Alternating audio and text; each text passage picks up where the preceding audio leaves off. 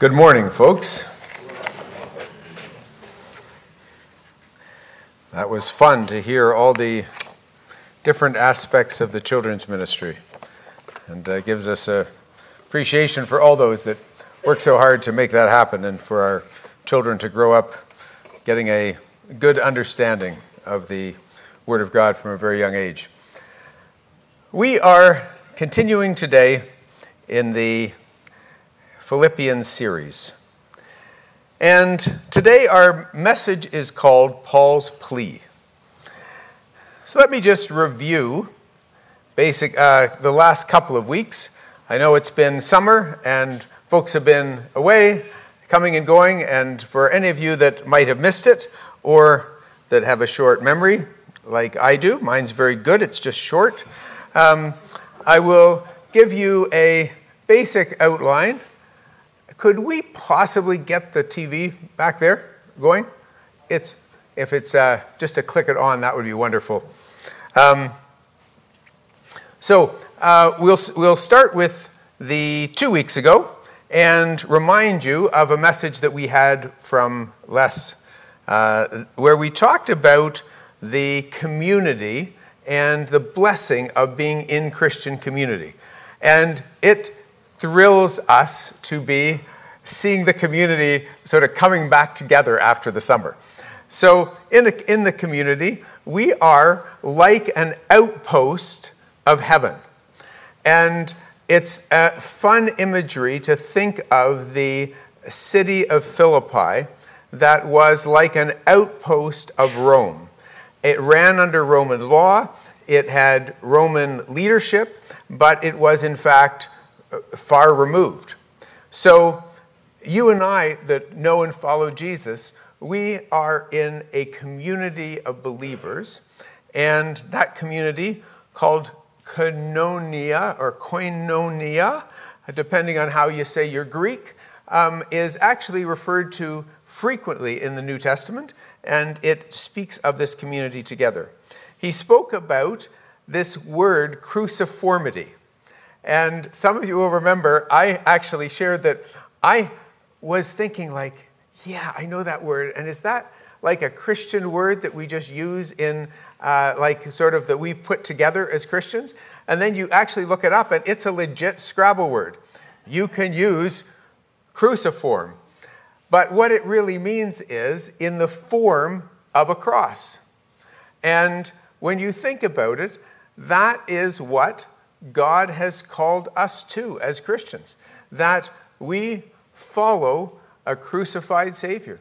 And our life is one of conforming to or following after or being like our crucified Savior. And it also calls on us to pick up our cross and follow him. And then we spoke of, Les spoke about joy. I wanted to make them all C's, so I put comfort and joy.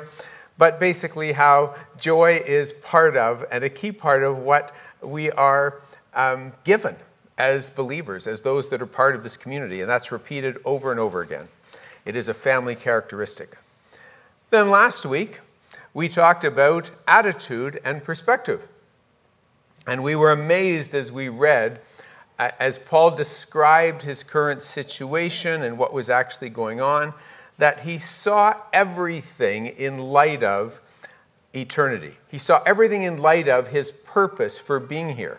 So it wasn't a poor me kind of mentality. It was rather a looking at all that's happening to me is happening in order that the gospel can go out, in order that it can be spread, that the Christians there will be more bold in their faith. He was taking everything, sort of all the stuff that was happening to him, like being back in prison, and he was seeing it as, in fact, something that was for good, something that was for the glory of God. And so we learned last week that our attitude, is largely dependent on our perspective. So as we are seeing things from God's perspective, then, in fact, it helps us to have the right attitude. And so, as Paul said there, for me to live is Christ, and to die is gain. Today we're now going to go on and talk about the next section, and I have entitled this, Humility is the Key to Unity. So, this word humility. In the brethren churches that I grew up in, we had this practice, and it was sort of to be humble, where when anything was written, instead of having the author at the bottom, we would just have the initials. And so it was sort of this thing about not actually putting your name, you would just put your initials. But it was sort of a twist on humility, because if you really did a lot of writing, and if you were read a lot, then people got to know your initials. So it was kind of cool if, your initials actually meant something.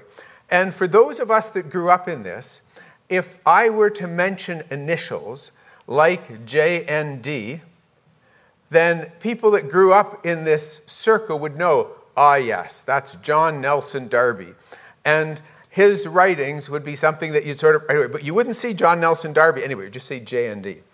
So, roll forward, and there was a great guy, he's with the Lord now, but in the church that Katie grew up in, my dear wife, and his name was Ted Markwood. And Ted Markwood had a great sense of humor.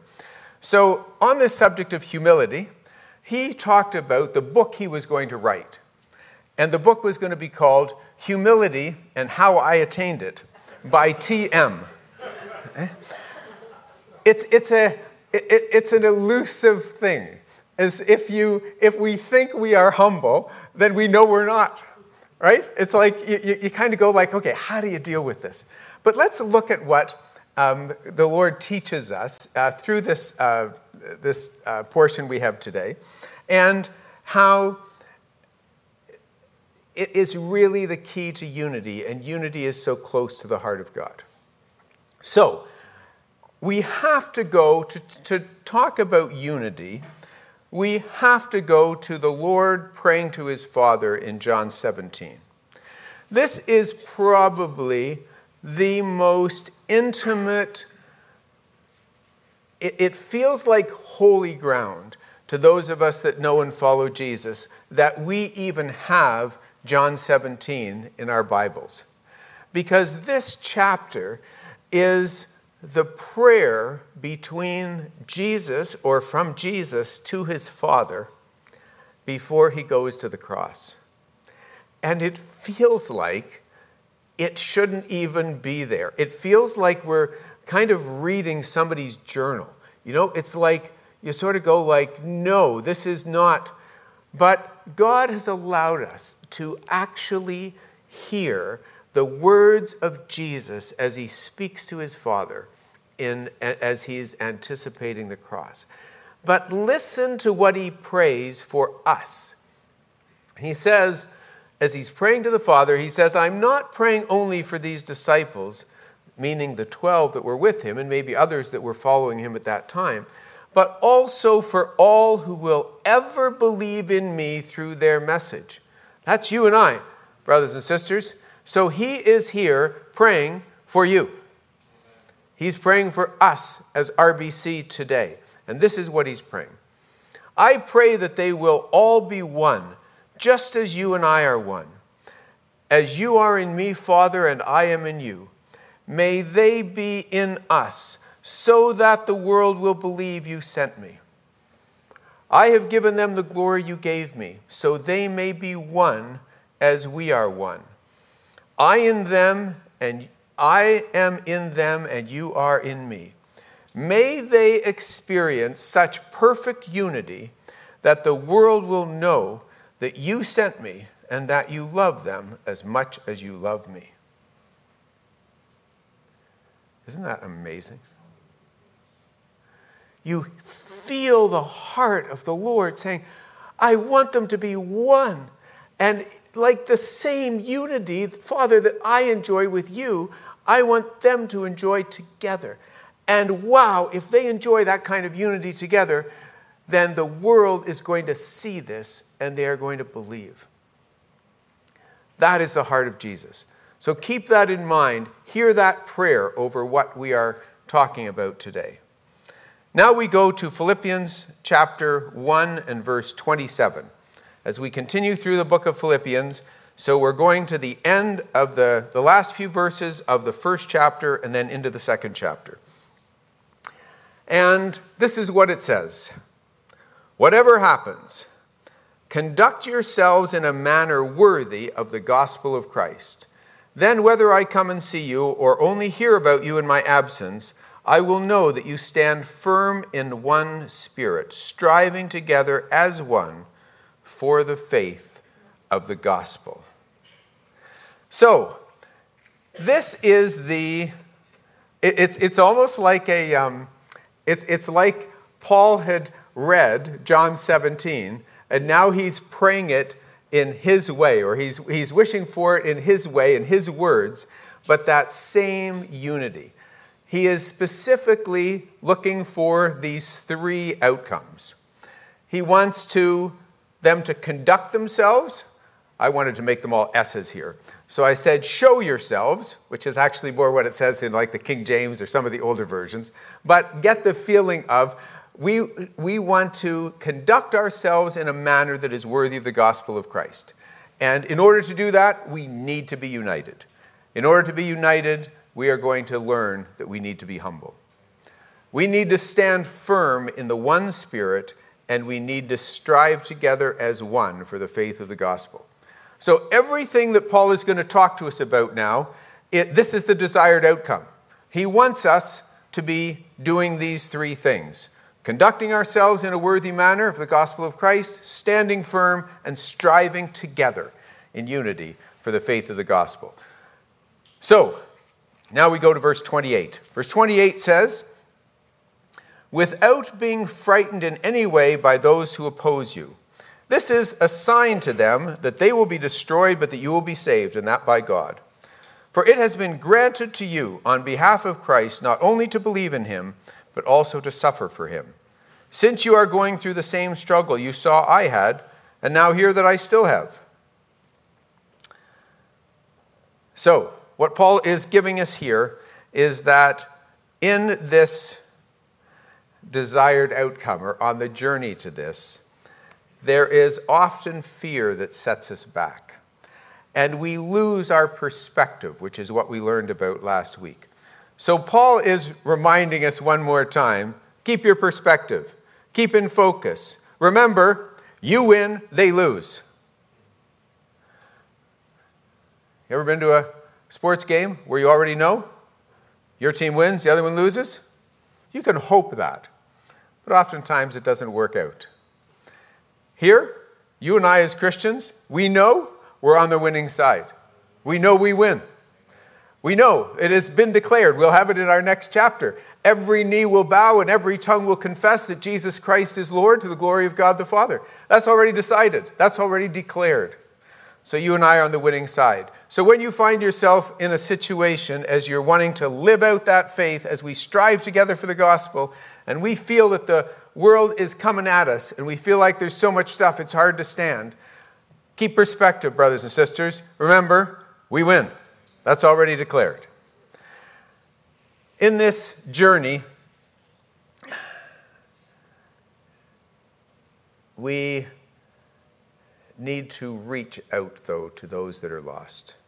If there's someone here today and you don't actually know Jesus as your Savior,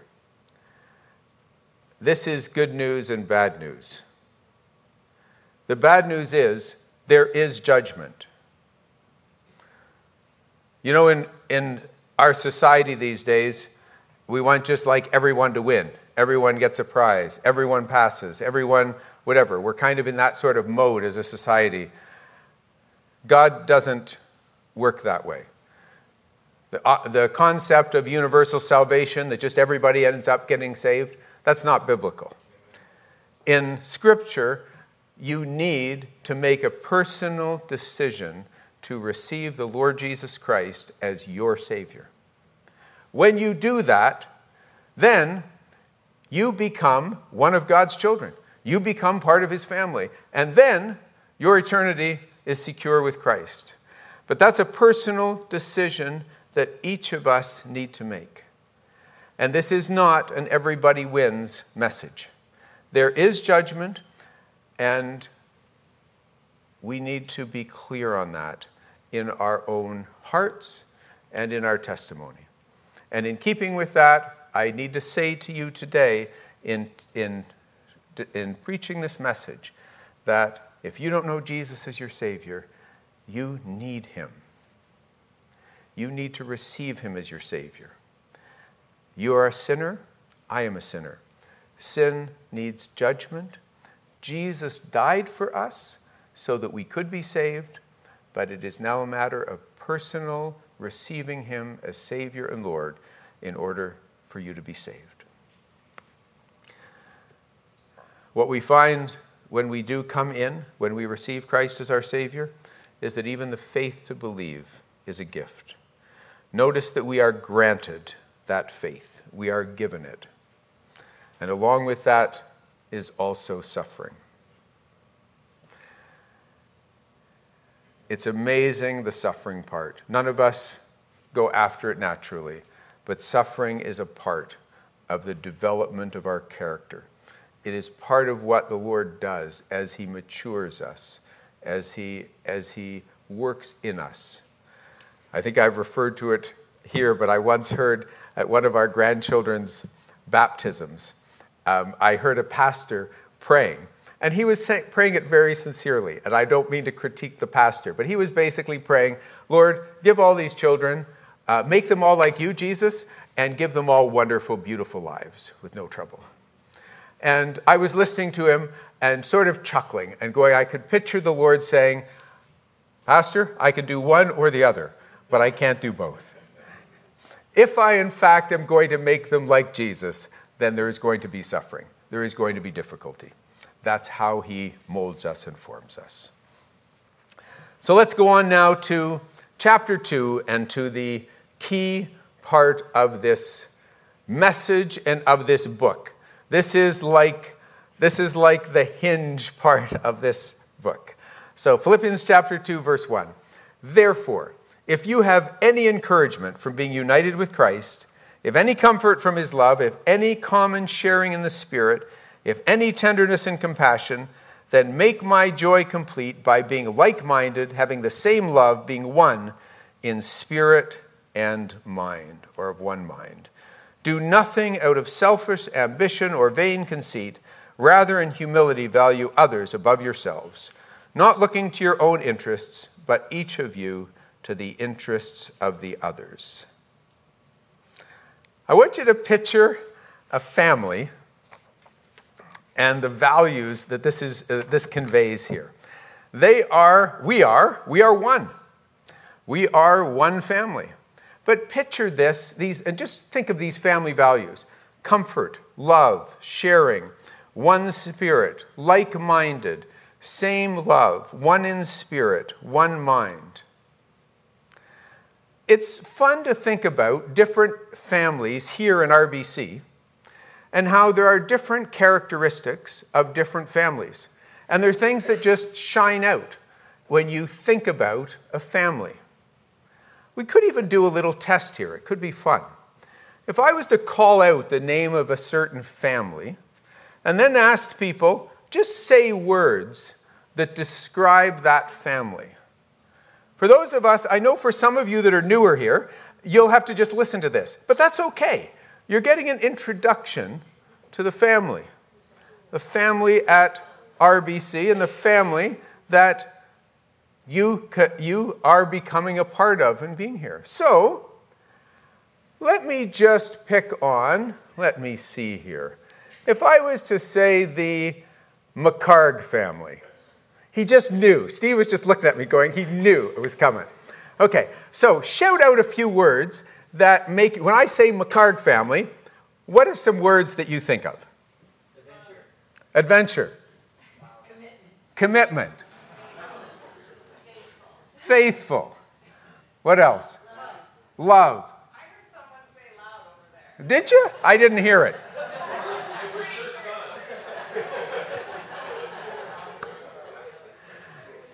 So there you go. There's one family. Okay? Let's pick another family. Let's say that we were to pick Borgia family. Denis and Martha and Marie and Sarah and All these guys. What are the words that come to mind for this family? Hospitable. Love kids. Humility. Friendly. Faithful. Hospitality. All right, listen to these words. Isn't that amazing? We'll take one more. I gotta have a good Italian family here for just one more. So let's take the Fulco family. So I'm listening. Gifted. Fun. Faithful. Kind. Faithful. Committed. All right. Good food. Look at that. Yes. Musical, indeed. Yes.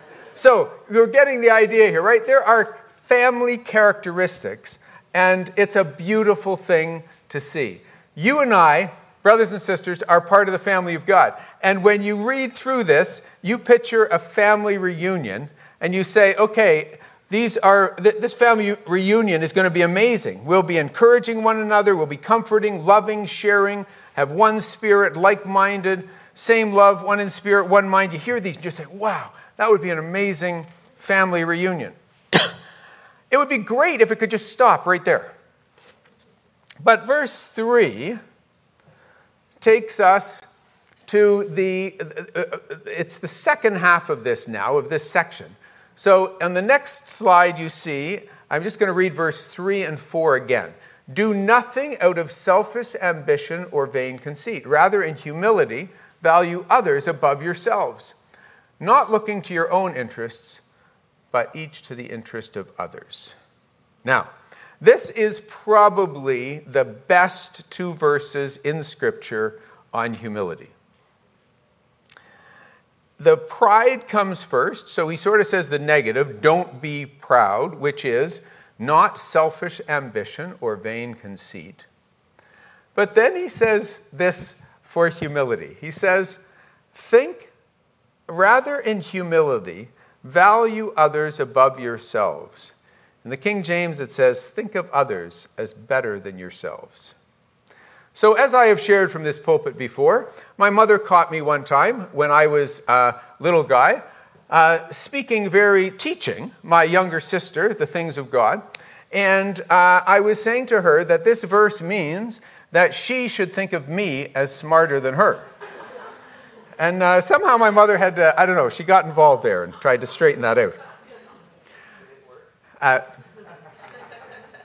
So this is, I actually use this sometimes in meeting settings in a secular environment, and sometimes also in a ministry environment, where a bunch of us are coming together, and you can just tell there's pent-up energy. People want to express themselves. They want to talk. They want to go, right? And it's very interesting because there's a big difference when it comes to listening to waiting for the other person to stop talking so that you can talk. That's better than interrupting. So you get some points for that. But as opposed to actually thinking in your head that the other person's idea may be a better one than yours. If we can actually think that way when we are in a meeting setting, then what will happen is we will actually listen. We will be actively listening, because then we'll be thinking like, wait, I know I have an idea, but maybe Jesse's idea is better than my idea. Maybe Tanya's actually got something that is way better than what I was going to say. So I'm going to be quiet first and listen and actually hear. And that is a tremendous gift to develop, to practice in all aspects of life. It's so true in relationships in marriage, in relationships with children, in relationships in the workplace, everywhere. To get that, but core to it is humility. And that is esteeming others better than yourself. To make it practical, it is in fact thinking that the other person may have a better idea, a better thought, better something than you. Now, I like the Apostle Paul in that. He says that. He puts that out there. That's what humility really is.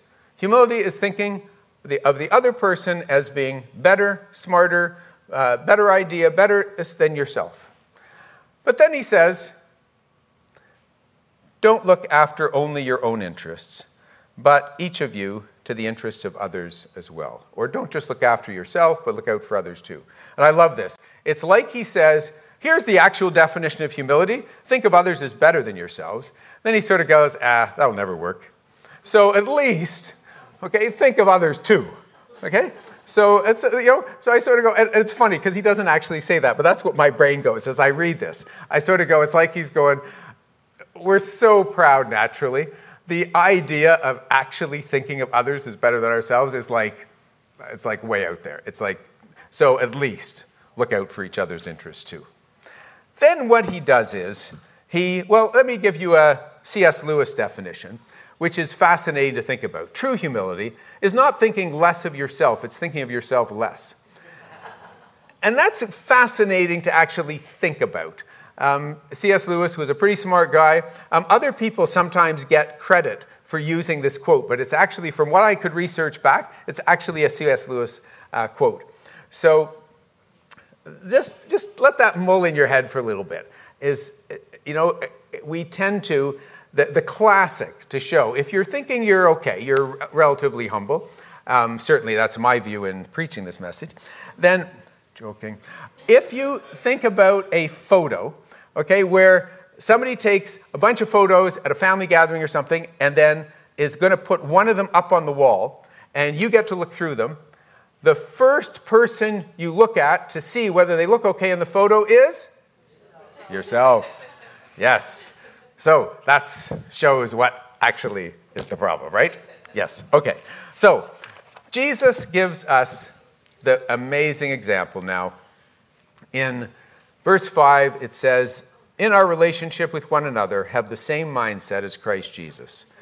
So he gives us this example now and this beautiful passage on the suffering of Christ, his descension and his ascension, is actually given to us in the context of a model for us in terms of how to live. And it's very interesting because we often speak, and rightly so, that what Jesus did for us on the cross, he did it for our salvation. It was the center of everything in God's plan. Jesus Christ laid down his life on Calvary's cross. He took the sins of all those who trust him upon himself. He bore the judgment for them so that we could go free. That was the greatest sacrifice, the greatest event in human history. And through it, our salvation has been accomplished.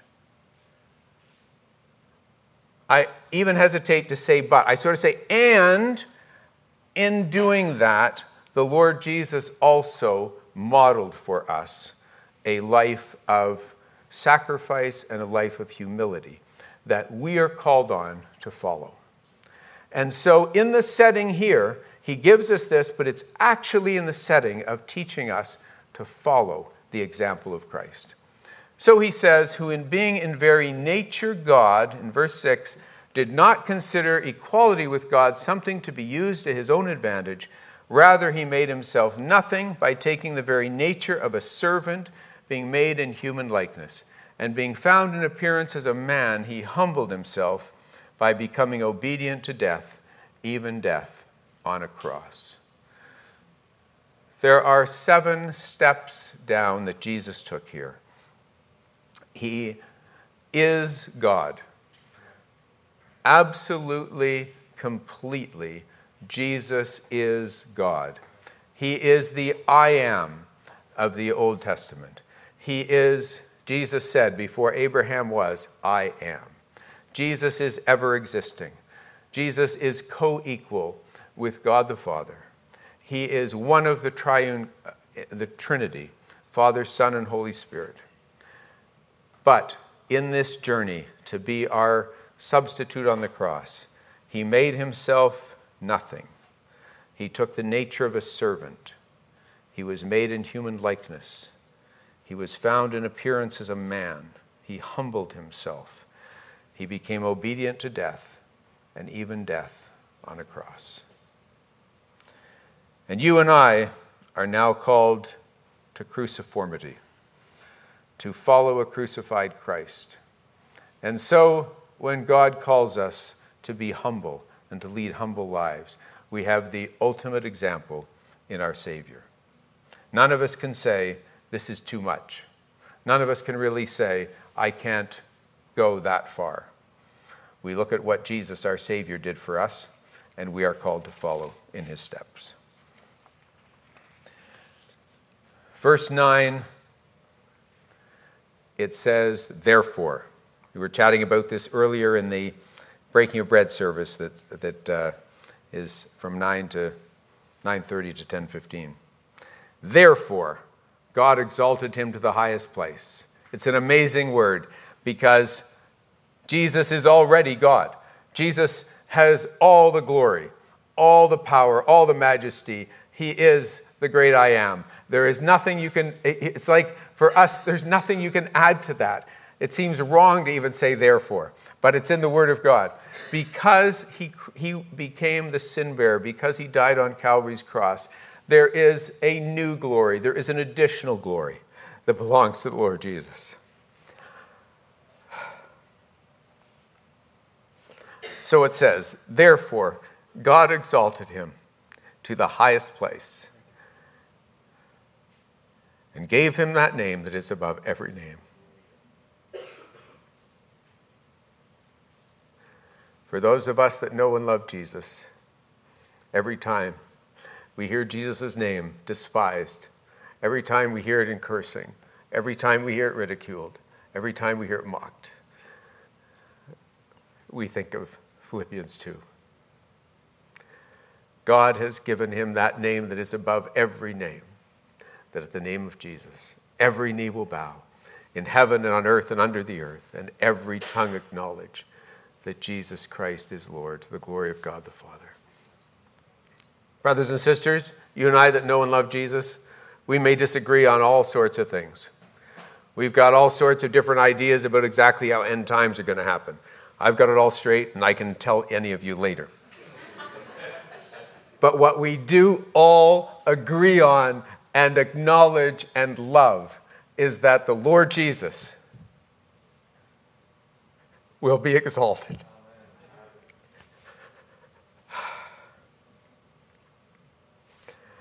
All right, next slide. Work it out. We end with this. Therefore, my dear friends, as you have always obeyed, not only in my presence, but now much more in my absence, continue to work out your salvation with fear and trembling. For it is God who works in you to will and to act in accordance, or in order to fulfill his good purpose. There's a funny balance here, and it's great in this sort of so what slide, in these verses that say, okay, so now what do we do? He says, work it out. Make this real in your own life.